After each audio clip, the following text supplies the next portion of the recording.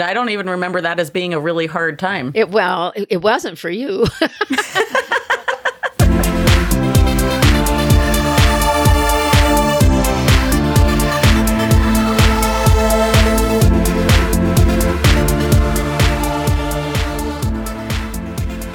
Coming up on It's Not Human Sexuality. I injured myself not by drugs and by alcohol, but by sex. Once I forgave them, I was no longer bad. I was no longer shamed. I was healthy, and I was able to move on and then help other people. Sometimes my story is hard enough without feeling everybody else's. But I try to also listen because I know how important it is to talk. And what he said to me is, try not to let what I did to you affect the rest of your life. That's all he said. And to me, I guess that was his way of apologizing, but all I could think was, are you kidding me?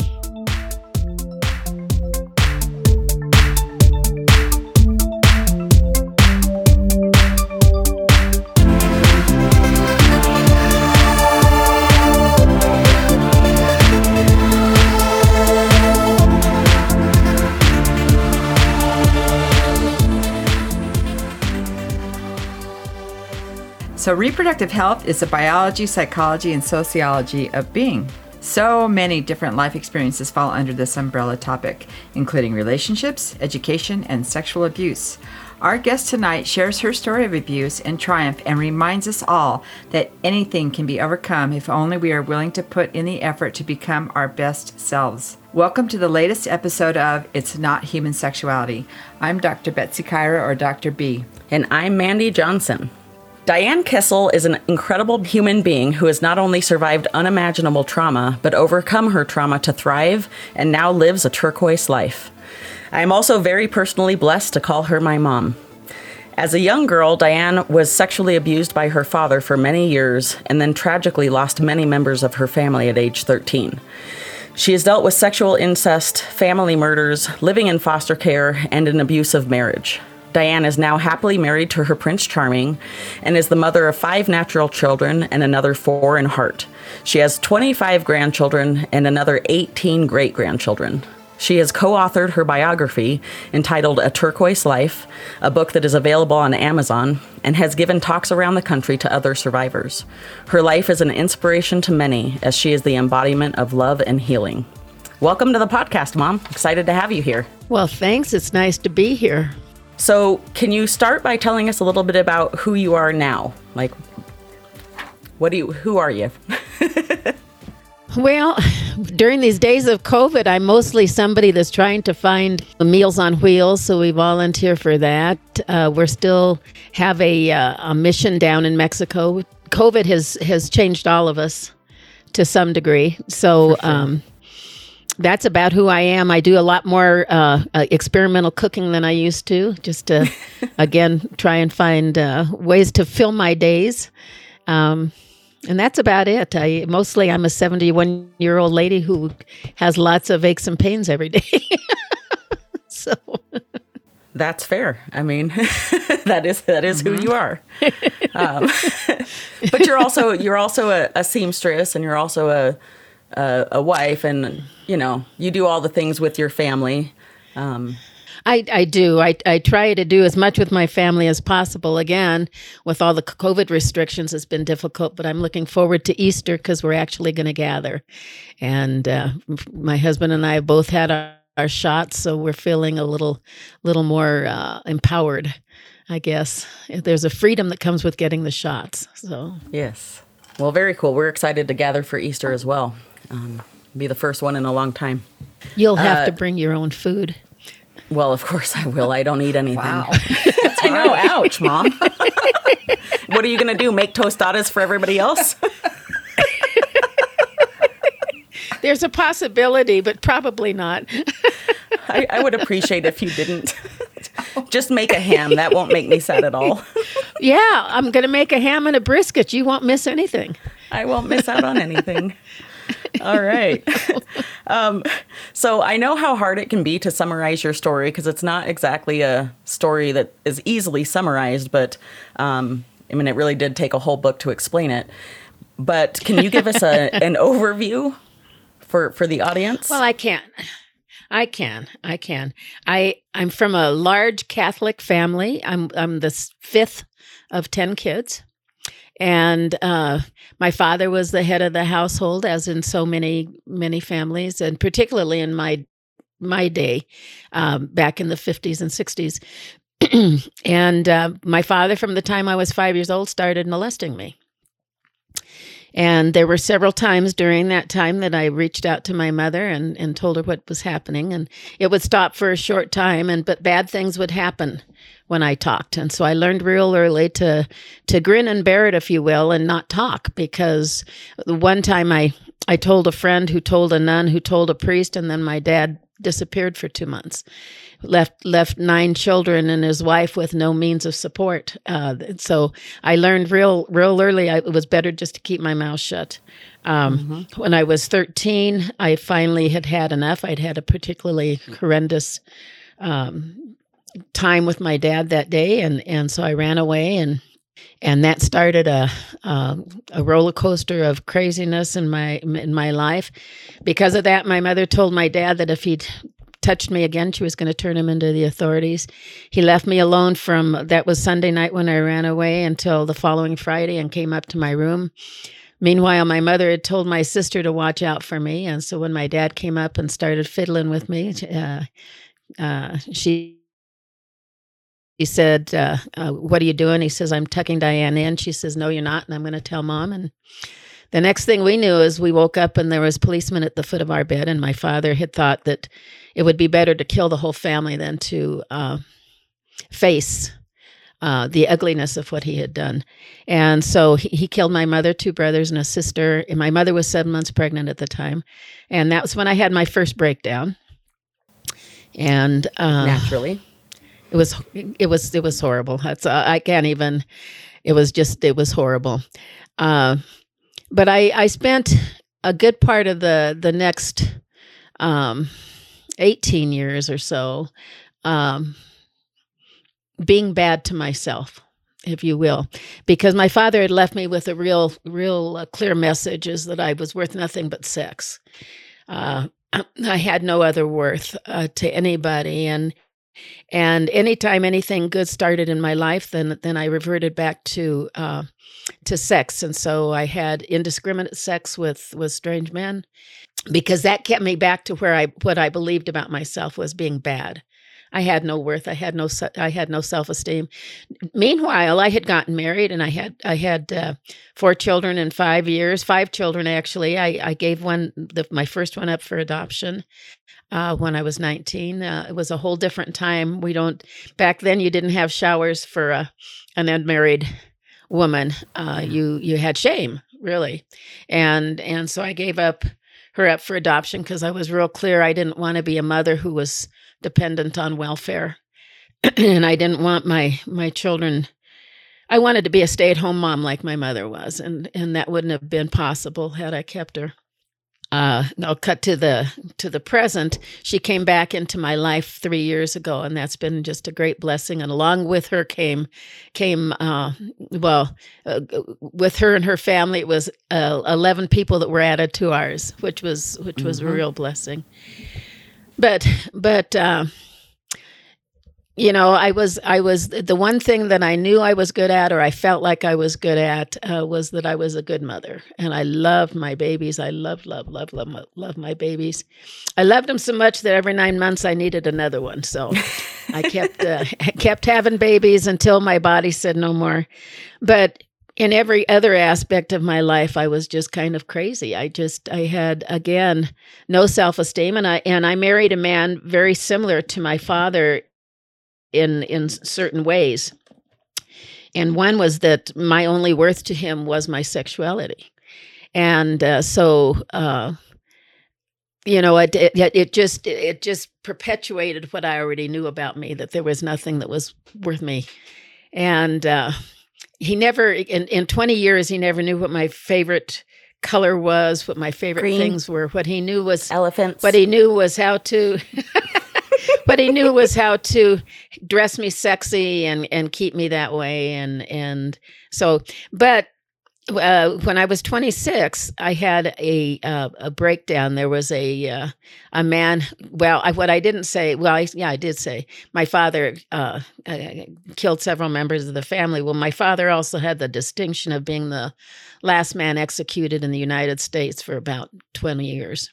Last man in Colorado for 30. I guess it was only 10 years after my dad was executed that there was a man named Gary Gilmore out of Utah. And every time they talked about him in the news or in the newspaper or on the radio, they said my dad's name. And all of a sudden, I was just flooded with memories that I tried to repress. And so I had my second breakdown.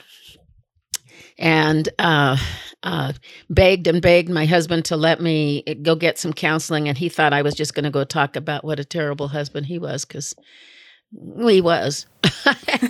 He was an alcoholic, and he was pretty abusive to all of us. Not physically abusive, but he was very emotionally and verbally abusive. And anyway, he didn't want me to, and so. I finally gave him an ultimatum of either let me get some help or we'll get a divorce, because I can't live like this anymore. I need help. I need help. You know what the background is. I need help. And so he finally relented, and I started my journey to therapy. And because my traumas were so big and there were so many of them, I could only do it in stages. So the first time I went to therapy, I went for about 6 months, and I felt like I was absolutely cured. And the one thing I learned was that sorry about the phone in the background. The one thing I learned was that I needed to learn to be selfish and to take care of myself. And so I started trying to do some of that, and I started doing that by taking dance classes, and then started teaching fitness and doing all kinds of things like that. And I thought I was really good. And then about 5 years later, something happened, and my ex-husband not only acted a lot like my father, but he also looked a lot like my father in build and in coloring and different things. And my ex-husband decided to grow a mustache, and that just threw me into a total tizzy, because every time I saw him, I didn't see my husband, I saw my dad. And even to the point of, if we tried to be intimate, I'd have to stop it, because I'd say, it's my dad in the room. I can't do this. And I had another breakdown. And this breakdown was unfortunate for a couple of reasons. I ended up in a straitjacket in the hospital. But my kids, one of my daughters had a friend spending the night, and so all kinds of craziness ensued at the house. So now I had to share my story with some other people. I had to tell the parents of the girl that was spending the night, so they'd understand what their daughter just went through and stuff. And one of the things I started realizing is that when I talked and when I shared, and also during this time, I had to share with all my siblings, because none of them knew what happened. Everybody thought that my dad had just come into my bedroom that one time. And so I had to share with everybody what that was all about. And so my family had all gotten angry at my dad, and really angry. And I have to just back up real quick. For the 4 years that he was on death row, we went and saw him every single Sunday, and which it seems absolutely absurd now that I think about it, because and one of the, and I felt like my family hated me because I had a baby out of wedlock, and my husband and I weren't financially stable, and I had all these kids and all that kind of stuff. Self-esteem and once was I started low. telling, I had no self-esteem. There was no self-esteem. So once I told each member of my family, their reaction was the same, and it was that they loved me and they didn't blame me. They blamed our dad, and they were able to get angry, and that was an amazing thing for me, because I never felt like I was loved. Anyway, so that started helping me. Another thing along with getting counseling is I started reading every self-help book there was, and gleaned what was appropriate for me from each one. And it just helped me, and I would read and read and read and read and read. And then I also had to find a way to deal with God, because I still needed God in my life, but I didn't want the God I was raised with, the fire and brimstone kind of God. I couldn't believe that there was a God that just sat up there and said, this family is going to have all this craziness, and this family, let's make it an easy one for them. That just didn't make sense to my brain. Right. And so I started reading and reading about reincarnation and all of that kind of stuff. And that made sense to me.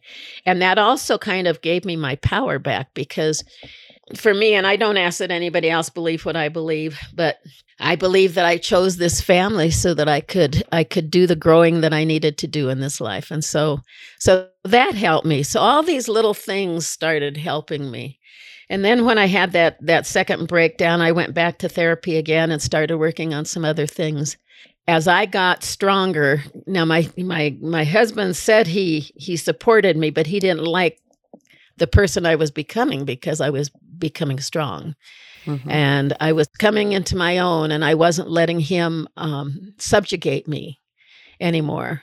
And so he didn't really like me because I wasn't the girl he could push around anymore, basically. And so anyway, I just kept working through it, and finally got strong enough. One night, this is hard for Mandy to hear, but she's heard it before. But my husband raped me, and that morning when he got up, I was standing at the bottom of the stairs, and he said, "What are you doing up so early?" I said, "I need you to leave. What you did last night will never happen again. I will not be a victim again." And so I really came into my own. I finally was able to take my own strength and use it for myself, and to take care of myself. And so that started my life of a single woman with 4 teenagers.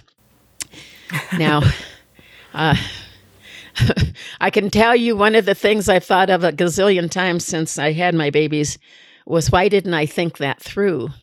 That having a baby every year would mean that I would have 4 teenagers at one time. What a crazy thing to do. Anyway, yeah. So we muddled through, and we did it with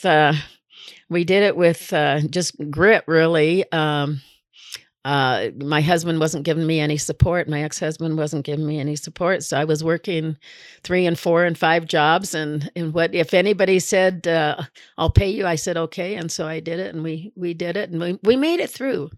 That's the dangest thing. I don't even remember that as being a really hard time. It wasn't for you. Although we were having burritos. I like burritos. We were sure having burritos a lot.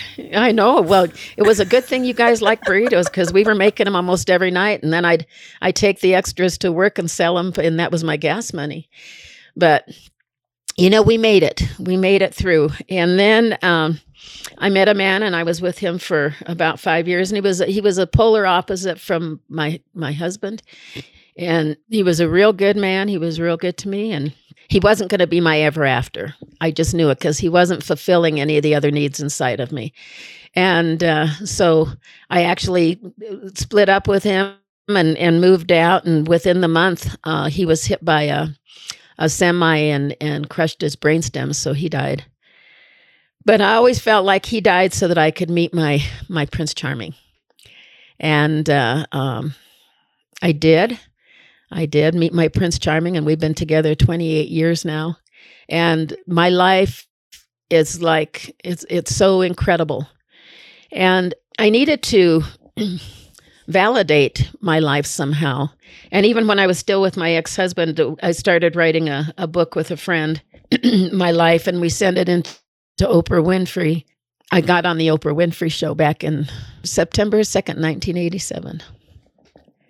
But what that did was show me that there was strength in talking. The following day, I went to work, and all of my coworkers had heard my story. They brought in TVs to work so that they could watch me on the Oprah Winfrey Show. And again, I always worried about what people would think about me, because I'm always real open about that I was very promiscuous and all of that. And I always assumed that that's all they'd focus on. The bad parts of me, because quite frankly, I still focused on the bad parts of me. But it wasn't so. And people started telling me how brave I was to speak and all of that. And I realized it was more than that there was power in me speaking. For me, it was healing for me to speak. And not only that, but I had the power in my words to help other people get through what I had been through. And so I started doing public speaking, even to the point of I went down to Canyon City, which is, and talked to pedophiles. And they all knew of my dad because he was very infamous for being executed. And so I was able to do that. And I went to the women's prisons and talked to them, and almost to a woman. It was amazing. Almost to a woman. They had all been sexually abused. So you understand how they went the way that they went. And it truly is just by the grace of God that I didn't do the same thing. I injured myself not by drugs and by alcohol, but by sex. So that's how I once I got healthy, I didn't need to do that anymore. You know, it's an amazing once you get healthy. And the other thing I found is the most important thing of all that I did was I took a class on forgiveness. I was lucky enough to hook up with a place called the Women's School Network, and they taught wonderful classes. They had wonderful teachers, and they took a liking to me. And so I got to take all of the classes for free because I taught fitness at the Women's School Network. And this forgiveness class, it took about 6 months, and it was all done with journaling. And so I had to kind of put myself into the head of my dad and the head of my mom in order to see what, and as it turned out, my father had been molested, of course, because that is the pattern that happens. And back then there weren't resources. You know, we have resources. Look at your podcast. We talk about this on the air. Where they talk about it. There's PSAs on the TV all the time. They give out information at schools, all of those kind of things. There was no such thing. And so I was able to forgive my dad, but I forgave my mother first because I was trying to think what she would have done back in 1963, 1960, 1955 with the information that she had when there was nobody to go to. There was not even the word incest used. That word didn't come into the newspapers until probably the 80s. Late 70s or early 80s. Nobody even said that word. So what could she have done? And she had 10 children. So do you sacrifice the other 9 for one? So being a mother of a lot of kids, I was able to understand her plight and forgive her. The greatest thing about forgiveness, when you forgive other people, is you forgive yourself. And that's the greatest gift you get, because once I forgave them, I was no longer bad. I was no longer shamed. I was healthy, and I was able to move on and then help other people. Mm-hmm. And so that's really what I have done since then. I've done a lot of public speaking, some on national stages and some local, lots of talking. Finished a book in 2014, and like Andy said, it's available on Amazon. It's called A Turquoise Life. Tells all these stories and lots more. And I made myself naked in the book because I want people to understand that if you do that, you can heal yourself. You can get healthy. And I think it's so important for us to get healthy. Anyway, that's what was happening all before COVID. I had some other speaking engagements set up, and now we just try and plug along every day and find something to do. So that's it in a nutshell. All right. So as many times as I've heard that story, it still gets me a little every time. Does me. Oh yeah. I mean, I've known your story my whole life, and still hearing you say the words and hearing all about it, it's an emotional roller coaster, even for somebody who didn't live through any of it. You know, it's. Yeah.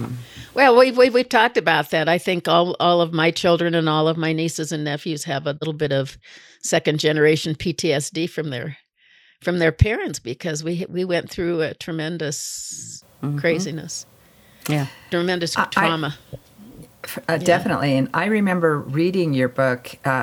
Mandy had given me a copy. Yeah. And I think a couple of weeks went by or something. You said, "How's it going?" And I said, "Well, I'm not very far through it because I can only read it in short segments because it's overwhelming." Mm-hmm. I mean, our listeners are hearing your story, and and I'm sure they have those gasp moments. But even reading the book, it's so vivid and so present, and I just couldn't. It's not that it's not a page turner. It is. It's just that there's so much of that story for me that I could only absorb in a certain amount of time. Mm-hmm. For people that have been abused, I say be real careful because it may trigger. But what I hear is people say, "I couldn't put it down. I read it last night," and I'm like, "Oh," and I always tell people, don't read it before bed. Yeah. But I can't tell you how many people said read it before bed, and it's like, no, that's not when you want to read it. But people either take a really long time to read it or just zip through it. It's really interesting I did how both. It affects different people. The first time I read it straight through in a day, and I had to take breaks to cry. Every so often I just had to stop and just bawl my eyes out and then keep going. But I did read it in a day, and then the second time I read it, I took a lot more time so that I could process it better. I think the first time I read it, it was just I wanted to hear the details of a story I'd always known, Yes. And you hadn't had the details, you just knew the outline. Right. Where JC and Charlie, both my daughters, they both took months. It took them months to read that book. JC actually just finished. Yes. Maybe 3 weeks ago. So, that's what she told me. Yeah. So this is sort of a personal question. And obviously anything we toss at you, you don't have to answer. But, you talk about when you warn people, maybe they should, it could trigger things. Do you still have any triggers? Are your triggers gone? Every once in a no, not 100%, not 100%. I'll tell you. My father, one of the murders he did, he killed my little sister. She was only 11 months old with a stiletto. And my husband and I were in Europe 3 years ago. And it was Easter Sunday, and we'd gone to mass, and we were window shopping, if you will, down the street to our hotel. And in the window was a display of stilettos. And I had no idea that was going to affect me that way. I saw that and I just burst into major sobs. Luckily, my husband was right there. And I just cried and cried and cried, and then it was okay. But it was amazing. It was very surprising to me that after all this time and after all my healing and all of that something could trigger me like that. And so every once in a while there's something that triggers me. And I'm very empathetic. So when I do my talks and stuff and people come up to me because they all want to share their story, I have to work real hard to put up kind of a plexiglass in front of me so it doesn't absorb, because otherwise it's too much. It's sometimes my story is hard enough without feeling everybody else's, but I try to also listen because I know how important it is to talk. So it's kind of a tricky little thing, but yeah, I still get triggered. Not real often, but every once in a while. So speaking of triggers, this wasn't a question I was planning to ask, but on my drive here, I was listening to some 60s music, and I was thinking about our podcast, and I and I started thinking, are there any songs that are triggers to you? Like, I know from being your daughter that Christmas music was hard for you for a long time, but are there any other songs that would trigger you or that you can't listen to? No, not that I can't listen to, but just, a gazillion years ago when your sister Gina was in like 6th or 7th grade, Well, it was over at the Moore Junior High, so she had to be in 6th or 7th. I don't know what grade. 7. And they had a program, and it was all 60s music. I couldn't. I sat through it, but I sobbed through the whole thing. I couldn't. I couldn't take myself out of those years, because that was the year that my mom died, and the music was beautiful, and it's all favorite songs. But it was so horrible for me. Yeah. So, I can listen to it now, and most of those songs are on my iPod, so I listen to them all the time, and I can sing them. But again, you just never know. And music is very powerful, and smells are powerful, and sounds are powerful. There was a sound my dad used to make, like sucking in through his teeth, kind of a thing. Yeah. And if I hear that sound, I can't not see my dad. I can't not, so it's just kind of interesting, the things that kind of trigger you. Yeah. Yeah. I was curious about the music because, I grew up a music lover because of you, and music has always triggered lots of emotional stuff for me, memories and whatever. And I was listening to Tommy James and the Shondells on the way over here, and I just thought, I don't think I've ever asked my mom specifically about how music, how that's affected you. And I thought that would be a good time to ask. So yeah. Well, definitely.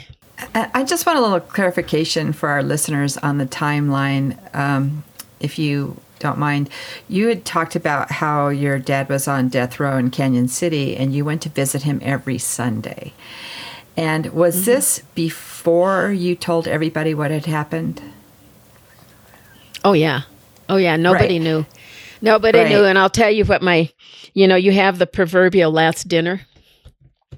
And so we had our last dinner, and my dad, as we were walking out after we said our goodbyes, my dad said, "Diana, can you come over here for a minute?"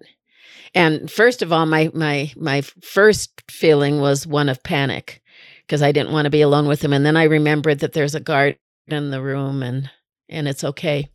And what he said to me is, "Try not to let what I did to you affect the rest of your life." That's all he said. And to me, I guess that was his way of apologizing, but all I could think was, are you kidding me? It affects every moment of every day of my life. And his voice was in my head and directed all of the things that I did and how I interacted. And so that's the only thing he said to me. But we went every Sunday. And one of the best things my oldest brother told me, because he's the one that took us every Sunday, was he said, "Had I known any of this, we wouldn't have gone to see Dad."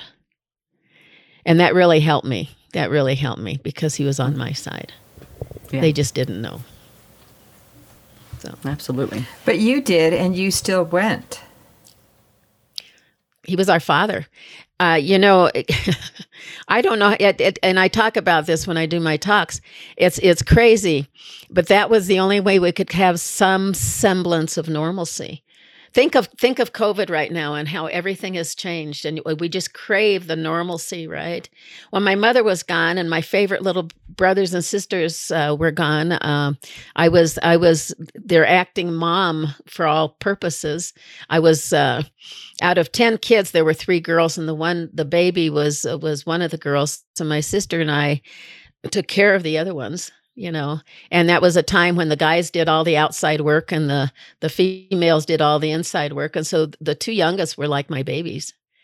And so they were taken away, and my mom was taken away. But when we went to the prison every Sunday, we'd talk about schoolwork and this and that. And I took my boyfriend that I was dating in high school to meet him and things like that, because that was some kind of normalcy. That's all I can say. We drove down every Sunday, and the car, well, a lot of times we were singing and stuff, but a lot of times everybody was just lost in their own heads and thoughts about the whole thing. And it was very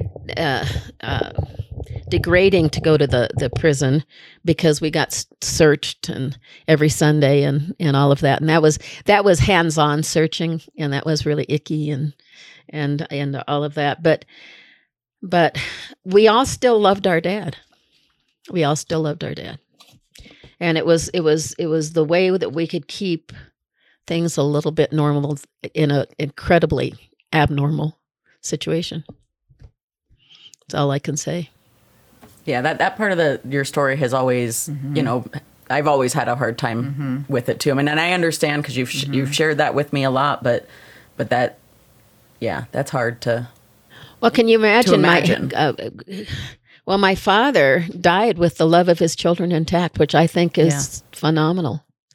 And I think that's why he chose to go to the gas chamber instead of having stays of execution, because he asked to be executed. He didn't want to have stays of execution. He wanted to. But I think that's why, because he knew eventually nobody would want to see him. Yeah. And I wonder think how hard those visits were for him to face you guys, knowing what he did. I'm sure he had incredible shame, because my father was a real devout Catholic, so he grew up with Catholic guilt. So, and I know he went to confession every Saturday and all of that kind of stuff, and I'm sure it just ate him alive. And he probably figured he couldn't live longer with that on his shoulders. Yeah. Whatever his choice was. I'm glad, and in retrospect, I'm really glad that he's gone, because I never had to introduce my children to him. I never, I would have. Again, I'm real empathetic, and I feel bad for people, and I would have, had I not gone to see him, somehow I would have had a guilt inside of me that I didn't want to go see him or something. So yeah. So in the long run, it made sense. In the short run, it was incredibly difficult. Going to kind of switch gears just a little bit. And so for our listeners, I don't know if I've ever really talked about this before, but who you are has really impacted who I am and what I do for a living and what I teach, and why I'm passionate about reproductive health education and all of that. So what I'm wondering is, how did your past influence how you raised us as your children? Because clearly how you raised me impacted who I am and what I do. But there was some conscious thought about what you did with your kids. There was tremendous conscious thought. There was from the time your brother was born. There was even to the point of I became the fastest diaper changer in the world, because lest anybody think I was dawdling on my son's genitals. I mean, that was what was in my head, and so that impacted me. I made it real clear that I didn't ever want to call any of my children names. So I worked real hard to say what you did was bad, not you're bad. Things like that. I was very careful with my words, because I had this neon sign over my head that said bad. I mean, it just was bad. And I just, I was real clear I didn't want to leave my children with those kind of labels. And so I worked on that. And my mother had 10 children, so she didn't have a lot of time for hugs and snuggles personally with each kid. And so I made sure that I had a lot of time to hug my kids and snuggle with them and things like that. I love the fact that all of you kids love music. Because that was a big part of my saving grace. There were some artists back then that spoke straight to my heart and that helped me get through hard times. I mean, music is extremely powerful. And I believe I'm named after one of the songs of one of those artists. Well, I believe you are. Really? Yeah. Oh, no. Barry Manilow. Oh, yeah, Barry Manilow. Is that it? I was pregnant. Okay. I was pregnant. I was pregnant with her when that song came out, and that was her name. Yeah, and I fought those are the kind of things I fought your dad on too. I just, you can't say those things to the kids. You can't because if he was drinking, then you never knew what was going to come out of his mouth, or hurtful or whatever. And as much as I fought that, those words still came out, and I know that all of my kids have struggled with some of those labels that he gave them, along with me. I don't think any of us have the word bad over our head. I think we all have the word stupid over our head. Stupid. Oh, yep. And I still struggle with that. Every once in a while, Fred, I said, well, you think that was stupid? He says, and Fred will say, I'm not Jim. Yeah. I'm not Jim. I'm not saying that. But that message is still there. So, you have to. So, I certainly wasn't a perfect mom, and I was a crazy mom. I was so mentally screwed up for a lot of years, and I'm sure I hope, I've always hoped that none of my kids end up on a psychiatric couch because of me.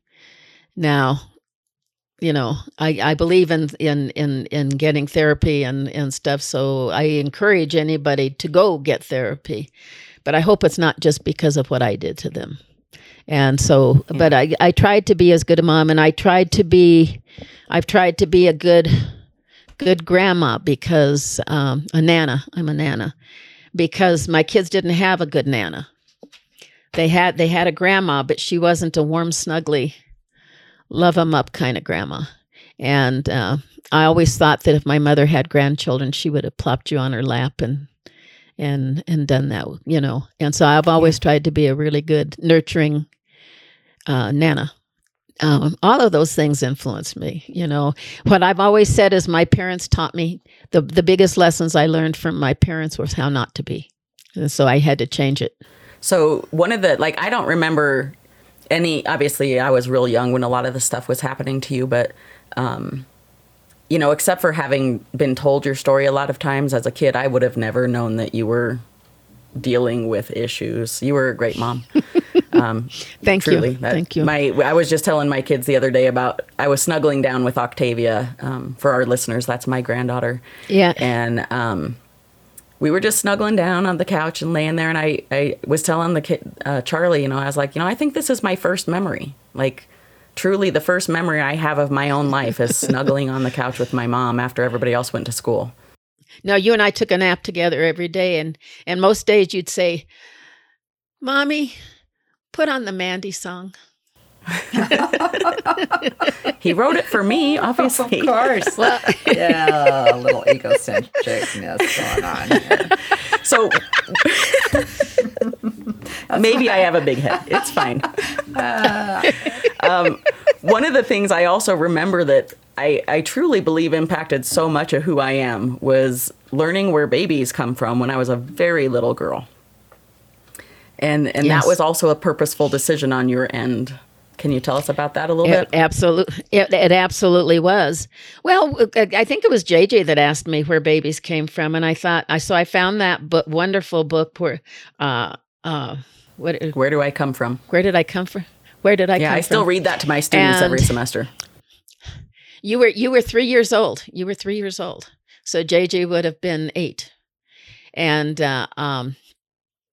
I just gathered you all on the bed, and I said, some of this you will understand and some you won't. But it's important because this is, about our bodies. And so we read the book, and nobody else said too much afterwards. We asked a couple questions, but nobody said too much. But about a day later, you and I were in the car, and you said, Mommy, if a lady was walking down the street and an egg fell out and she picked it up, would there be a baby inside? Mm-hmm. And I tried not to laugh. And I'd say, and I just had to, so I knew that you were just thinking of all this stuff, about those eggs being up there. And I just had to explain it wasn't that kind of an egg and whatever. But I always wanted to talk openly about sex, and hopefully I talked to you also about that nobody gets to touch your body. Only that body is yours, and nobody else can touch your body. It's not okay if anybody else touches your body, unless you say so. Yeah. So I try to be very purposeful in my parenting. Made a lot of mistakes along the way, but Well, don't we all? and I always say we can only be who we are and do the best that we can be, and that's what I tried to do, is be the best mother that I could be. There were lots of hardships, and with 4 teenagers, there were some that gave me gray hair, and so then I'd wonder about if I was even a good mother. Yeah. Well, You didn't we give me- all you wonder didn't- that. We still wonder that. We're always going to wonder that. Well, sure. And Yeah, absolutely. But so I would question it then, but yeah, my background definitely directed how I was as a parent. This is a random question, but did you feel less like you were a bad mom after you saw all of us be parents? Yes. Because Because I watching love all Charlie of you become as a parent parents. opened up my eyes to a lot of like, oh, I wasn't that bad. Well, you know what? You're all good parents. You're all good parents, and also the other thing that it taught me was, because none of you would keep your rooms clean, but once you got your own places, you did. And so that was like, okay, they learned something. Somewhere along the line. And so it was interesting, but you're all, I'm very proud of all of you as parents. Now, that doesn't mean you haven't gone through difficult times. Yeah. Because that's just the journey of being a human being. Absolutely. You'll have your greatest joys and your greatest sadness with your children. And I think you have to have both of that to appreciate everything. And but Sounds like one of your self-help think- books, Mom. yeah, my grandmother used to. it may have come from there originally. Yeah, my grandmother used to say, when your kids are little, they step on your toes, and when they're big, they step on your heart. Yes. Oh, that is absolutely true. And particularly, my husband and I have a theory that teenagers have to be awful, otherwise you'd never want them to move out. Oh, there it is. Yeah. Yep. I mean, if they were wonderful, like a newborn baby, and not a lot of trouble other than just the normal, you'd never want your kids to leave. But that's all part of the process.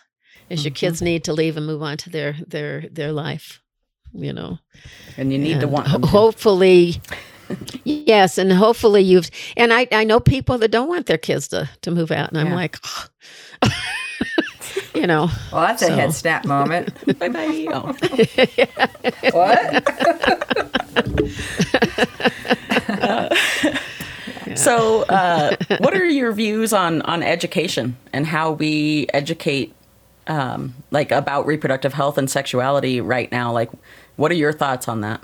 Well, number one is I'm so proud of who you are as a teacher, and that you're teaching you. kids everything. No, you and Betsy, what you do, I think is so necessary, and I think it's parents with their heads in the sand who think it's not necessary. I think it's crazy that they want to keep their kids in the dark. You're not preparing them for life. You're not giving them the tools. And we all know that knowledge is power. So the more you know, the more powerful you are with yourself. You know your boundaries better. You know what's okay, what's not okay. And so I love, and I tell everybody that that's what you teach, and I'm so proud of you, because I think that's necessary. And I have no use for people that don't want to see the truth and don't want to learn, don't want to educate their children. Don't tell.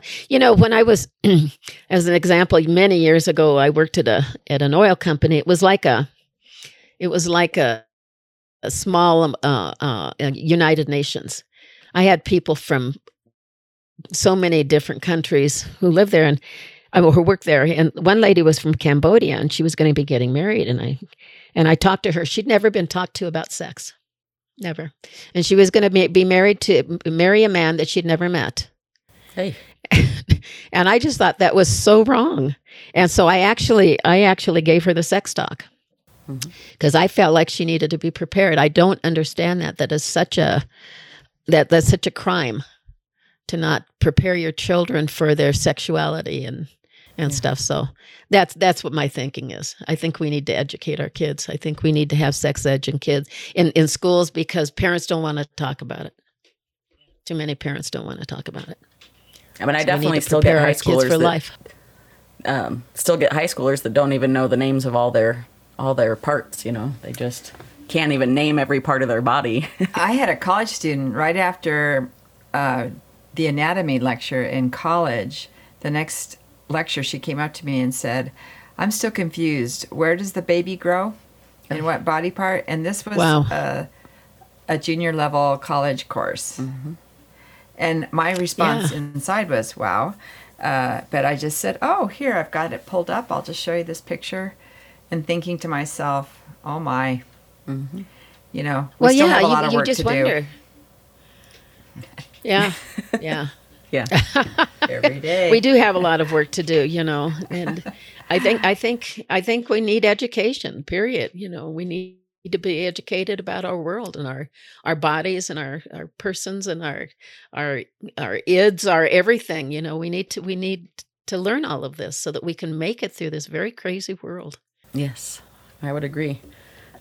I suppose that's why I'm an educator. I suppose so. At least partly, right? Yes. My ever-truant daughter who became an educator. Well, I didn't like being in school. That's different. Vastly. Being a student wasn't fun as a high schooler, but, you know, the next 20 years of my life, it was great. Yeah. There's that. The next 20 years you were in school? Yeah. You know, that time. Yeah. Yep. So, well, what kind of advice do you have for anybody else that might be currently going through an abuse situation or trying to get past their trauma? Talk to somebody. Talk to somebody, because when you don't talk to it, it lives in your body and it festers, and it can turn into physical illnesses. It can turn into mental illnesses. And you take out that angst and that anger and all of that stuff and shame on other people. And so talk to somebody. Pick somebody you trust. It can be a pastor, your doctor, a friend, your best friend's mother, whatever. Talk to somebody and start working in the area of healing yourself, because the only way we can get healed is by talking about it. Because as long as it sits in our body and in our own minds, it just makes us sick. So that's number one. And then read whatever you can.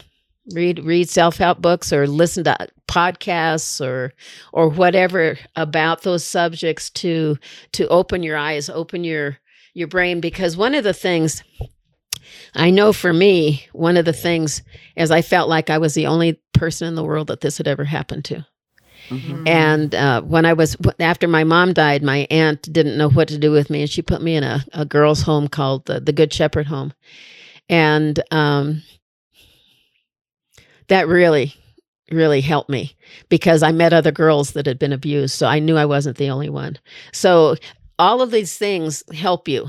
So when you hear other people talk or you hear these things, and even if it triggers you, maybe it triggers you enough so that you're ready to go get some therapy, get some help, you know. And so that's what I say. And the other thing is I try to let people know that it's not their fault, no matter what.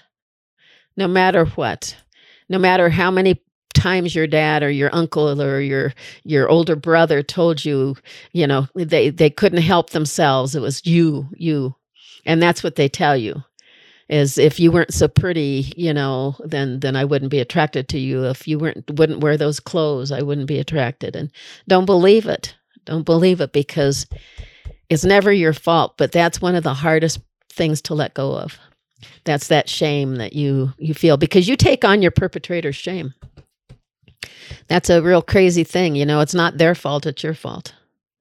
And that's when I said that the forgiveness piece, that's what I was able to let go of. I didn't have to hold on to all those labels anymore and all of that,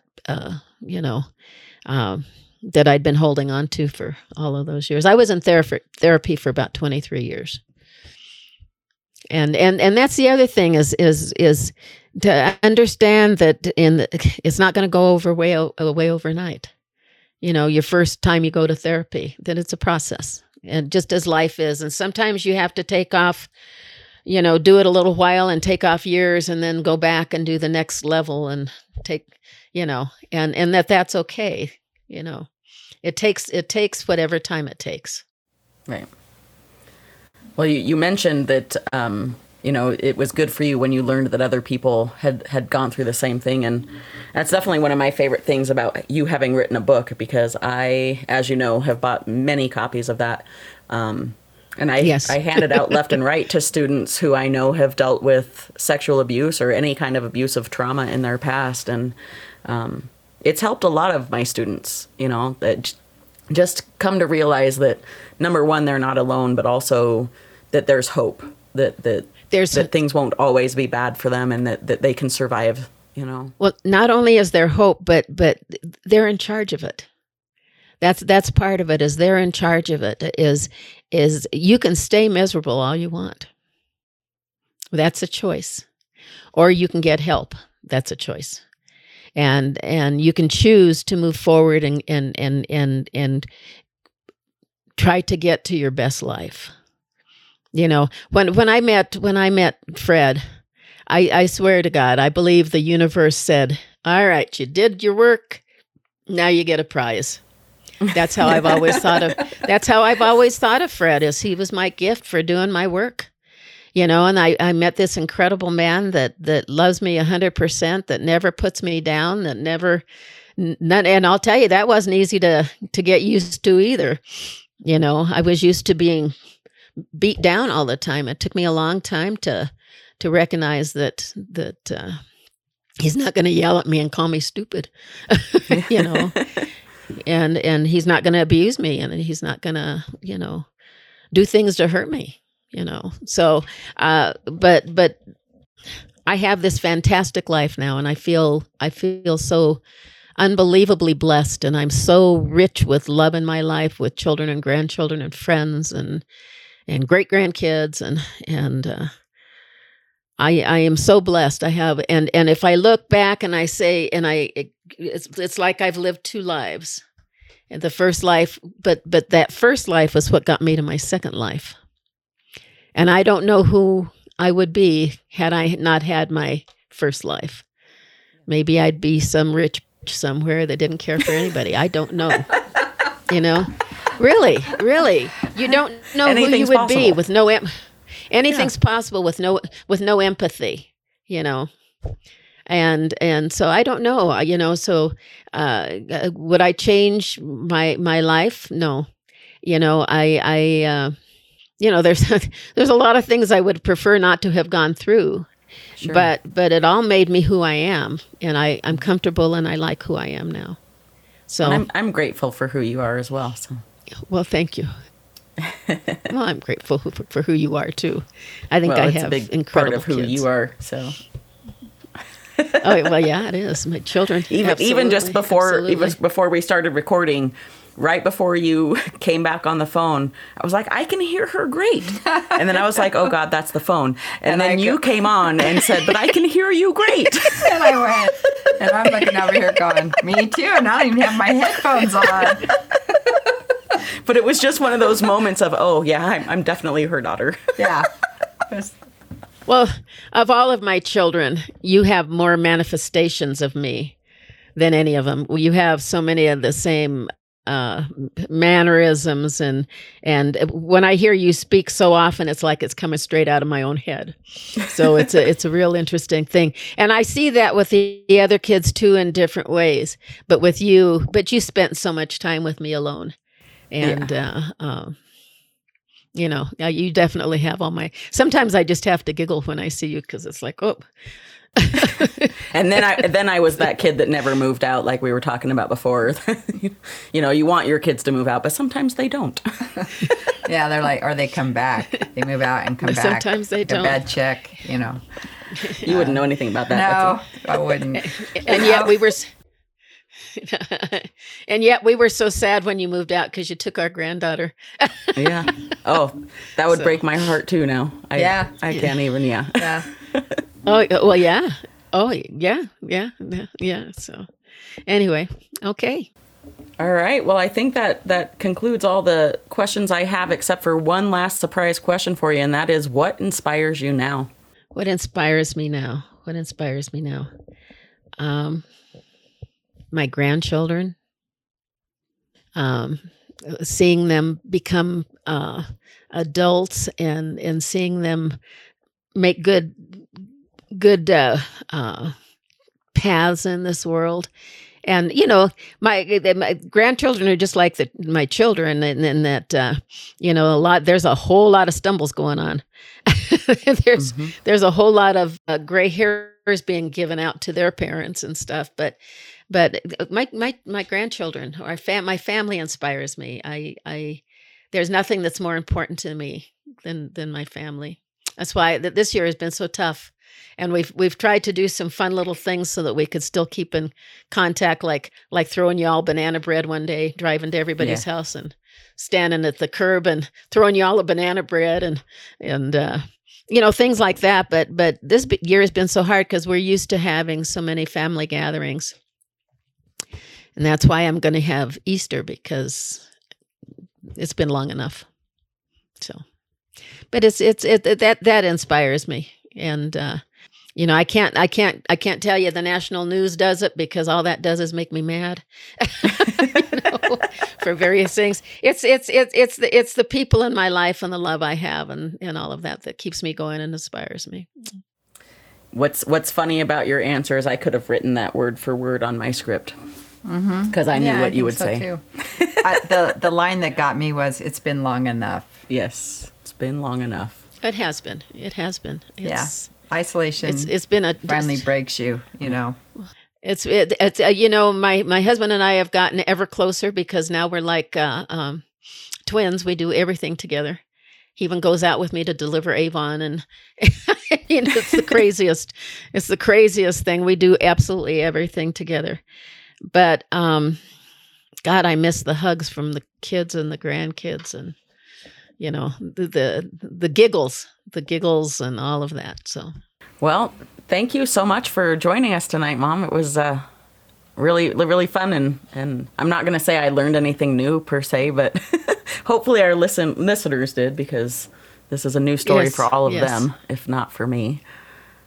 But it's really inspiring, I think, and I think no matter how many times you hear it, at least even for me, and I read the story and I knew the story, and I'm hearing it again, and for me it causes me to do even more reflection and to pull all those things out that you say, that wasn't a real big deal to what happened yesterday, or it's puts things in perspective. Yeah.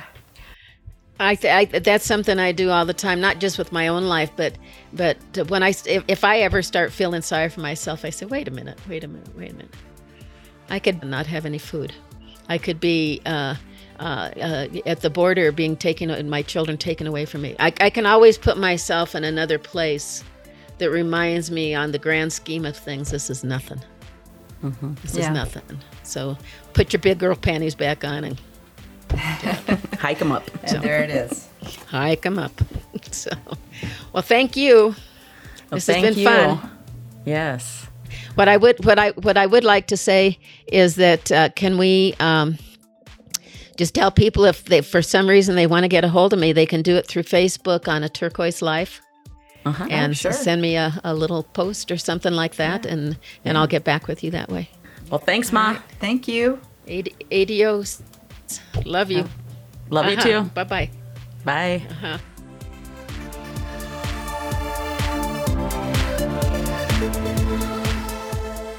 It's a lot to take in intense. if you haven't been And forewarned. she glossed over a lot just based on time. I mean, the book truly, I had to. It's visceral. It is, and To read. I meant it when you asked me how's it going, and I'm like, well, I'm on the 10th page or something. Yeah. You're like, wow, you're reading it really slow, and I couldn't do much, and I did read it in bed, like I read it before going Yeah. to sleep, but it just makes you feel. I mean, just makes you feel. It definitely makes you feel. It's a lot to angry and digest. sad and scared and frustrated.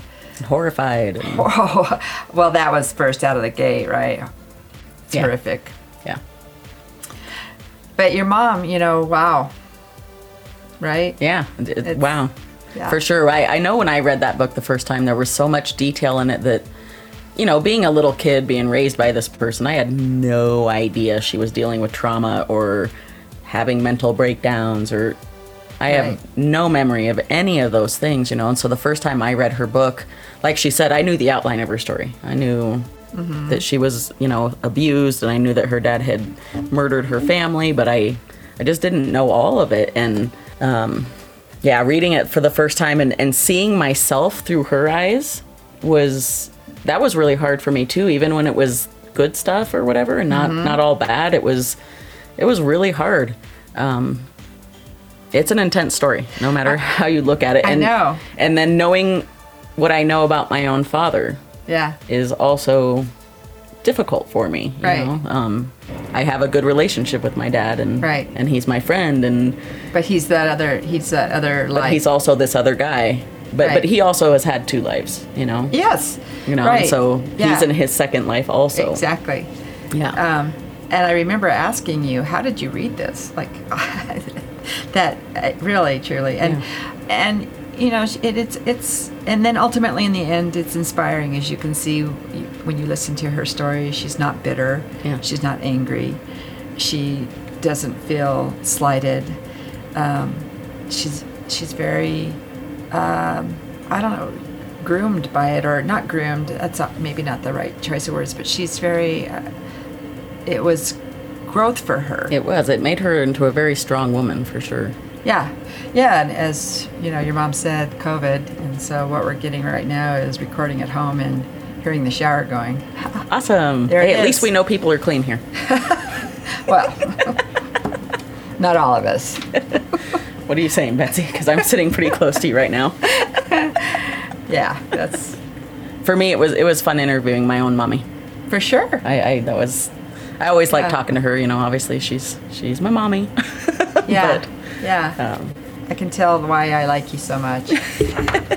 I come from good stock. You do come from good stock. So the name of the book, A Turquoise Life. Yeah. That was intriguing to me. Where did that come from? Well, it came from the fact that turquoise is my mom's favorite color, but her thoughts on it is that her first life was gray.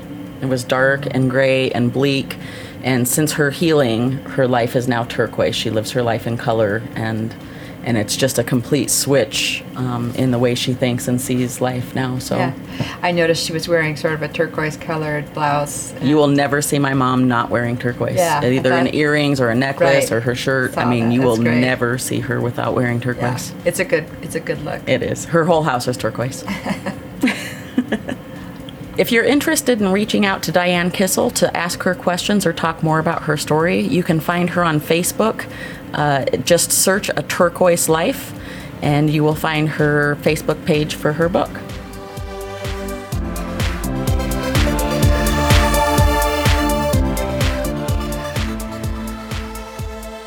This podcast was created to promote Look Both Ways and the textbook written by me, Dr. Cairo. Look Both Ways is a nonprofit organization based in Loveland, Colorado, with the mission to educate our youth about their reproductive health to make informed decisions for their future. We do this by educating the educators through professional development, and we also put on free conferences for both teens and parents of teens and preteens. Textbooks used in schools are donated by Look Both Ways to eliminate the money obstacle for schools piloting or adopting our curriculum and textbook. As a nonprofit, we are always fundraising and accepting donations. For more information about Look Both Ways, our fundraising efforts, or to make a donation, please visit us at lookbothways.us. That's LOOKBOTHWAYS.us. This is Dr. B. And Mandy Johnson, wishing you well. Be sure to catch all of our episodes of It's Not Human Sexuality on Spotify, Podbean, or wherever you get your podcasts. And we're even on iHeartRadio.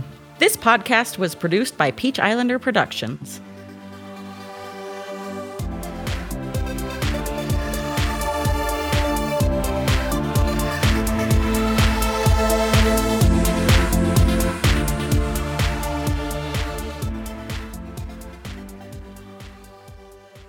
Sorry if we're too loud. Okay, because I had to take one of the earbuds out.